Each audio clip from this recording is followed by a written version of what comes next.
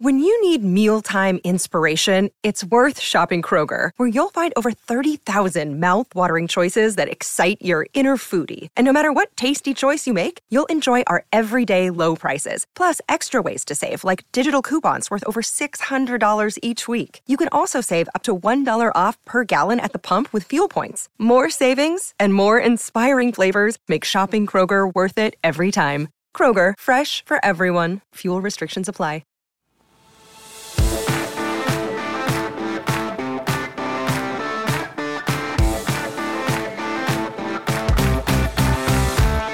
Welcome into the PFF NFL Daily. Today discussing the NFC East, Sam, and we get to make a prediction here 5 weeks into the season. Who's going to win the NFC East? We've got 5-0 Philadelphia Eagles. They'll be taking on the 4-1 Dallas Cowboys this week, Sunday Night Football. And of course, the Giants are also sitting there at 4-1. And the Commanders are still in the division at 1-4. So, NFC East, Sam, who is going to take the best division in football?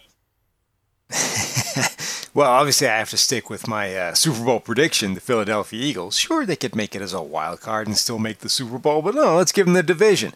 The 5-0 start, I think it's legit. Like, this is a very, very good Philadelphia team. The offense is good. The defense looks really good as well. The only thing I think that can change that is Dallas's defense looks absolutely legit.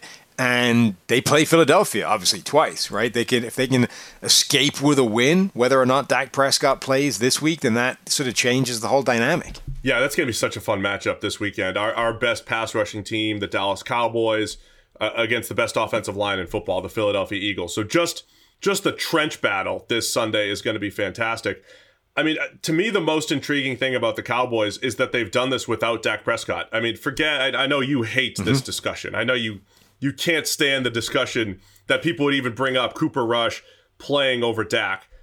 Dak's going to be the quarterback. Whenever he's healthy, whenever he's ready, it's probably not this week, he's going to be the quarterback. And that will upgrade their offense, right? Cooper Rush, I want to give him credit. He's played well. Overall, he's made those comebacks both last year and this year, even after stretches of bad play. But clearly this Dallas Cowboys offense is going to be better with Dak Prescott under center. And when you combine that with what they've done defensively, we saw glimpses of this last year with Micah Parsons breaking out and Trayvon Diggs had all the interceptions, and it looked like a better Dallas defense. But man, Dan Quinn has really put together an awesome defense, but beyond just Micah Parsons playing at this Lawrence Taylor-like level. That is intriguing to pick the Cowboys. I don't know if they'll be my pick by the end of the show here, but I'm just trying to state their case. That defense combined with Dak coming back could put them in the lead here.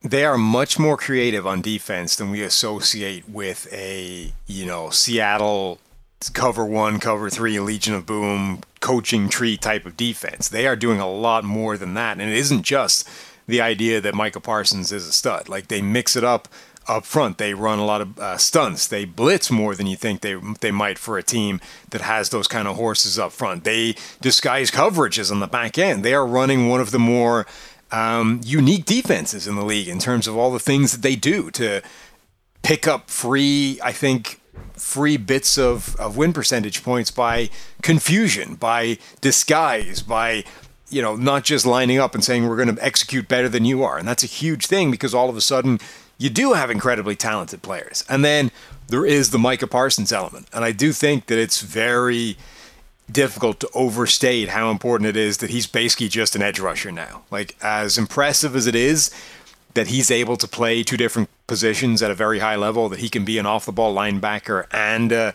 pass rusher and flip between the two of them, incredibly impressive to do. But functionally, I think he makes more of an impact simply being a pass rusher and being one of the best in the NFL and leaning into that and just lining him up on the line of scrimmage and saying, go nuts, wreck offensive lines, is having a huge impact for this defense. Like, it really is. Yeah, I mean, that's like you were saying earlier, it's not just the old Legion of Boom line up, play cover 3 and whatever it was.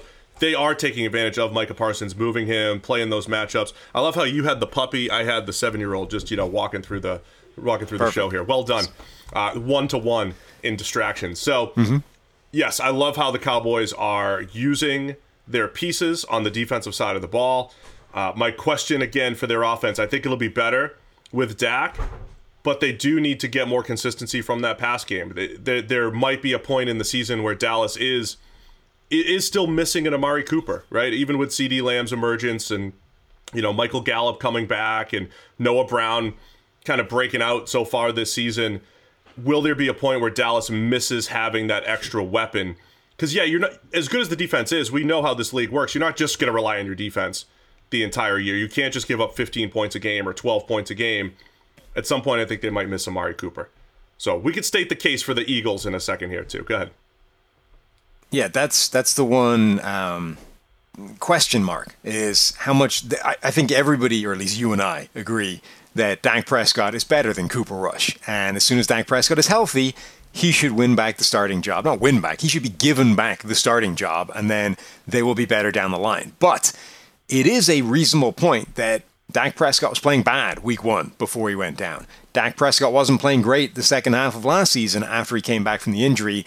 We haven't seen great Dak Prescott for a while. So where is he going to be after he gets back from this injury? That, I think, is a fair question to ask. No House Advantage is changing the game by offering the most dynamic fantasy sports platform available today. Play in pick'em contests versus other people for the shot at winning $250,000 plus in cash.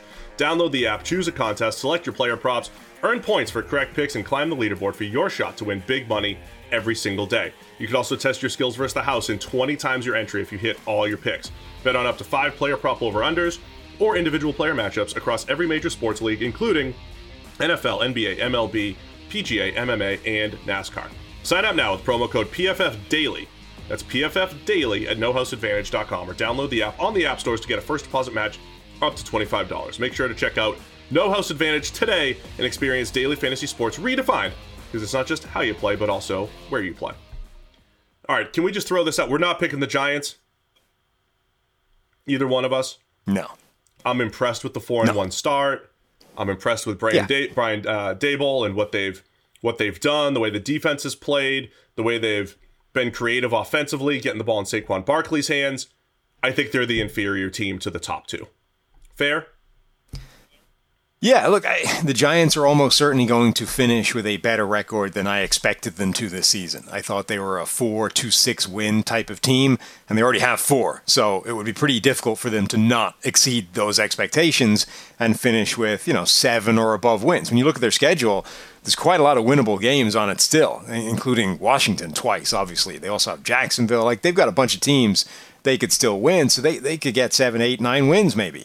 I think whatever their record is, it might end up flattering them a little bit. I'm not sure they're as good as that record. But regardless, I think they're not as good as those other two teams. And even if they end up getting to 9 wins, that's probably not going to be enough, not just to win the division. It's not going to be enough to get a wild card spot. I would think both Philadelphia and Dallas will exceed 9 wins, will get to double digits, at which point the Giants have overachieved. They've been impressive. They've surprised and confounded expectations, but I don't think they're in this conversation, even with the 4-1 start. All right, the case for I agree, man. The case for the Eagles, for me, is the thing I repeat on the PFF NFL podcast every single week, and it's like, hey, the Eagles just won a game, and it looked a little bit different than the last game. It's not like when the Chiefs win every week, it's like, hey, the offense is really, really good. The defense has some holes. Patrick Mahomes is awesome, pretty consistent. With the Eagles, there are games that A.J. Brown takes over. There are games where they run 17 QB sneaks. There's games where the defense is completely locked down from a pass rush and coverage standpoint. It looks different every single week if you're the Philadelphia Eagles. And I am very intrigued by that, by the idea that they have the passing weapons. They have a run game, a running quarterback who can throw the ball in Jalen Hurts. And I say running quarterback in that you can give him 10 to 15 carries, which is rare, and use that as a strategy to win in a given week. They have answers for what the defense throws at them.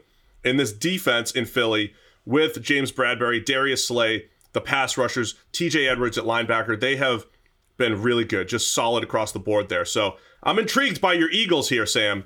I don't know if I'm going to pick them, though. I'm going to lean Cowboys because I like where their defense is, plus Dak coming back. But I think it's close. It's neck and neck. And I am a believer in how the Eagles have built this team.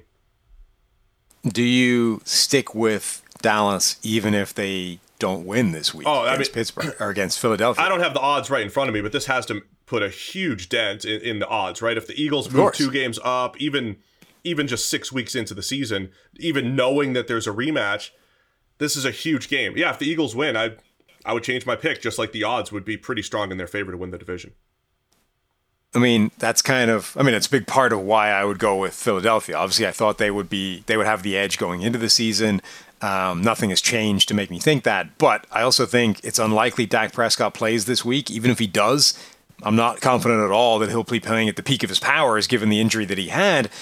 At which point, Philadelphia should be significant favorites for this game. And if they win, all of a sudden, Dallas down the stretch has to either overhaul like 3 games effectively over Philadelphia, or 2 games, one of which being against Philadelphia. So that feels like a really difficult ask for Dallas, even with Dak Prescott back and stuff. I think Philadelphia, the strength they have, because they're so strong across the board, they have contingency. Yeah. They can win with plan A. If plan A doesn't work, they can go to plan B. It still functions. So their strength right now is the contingency that's built into this team. It's a good point.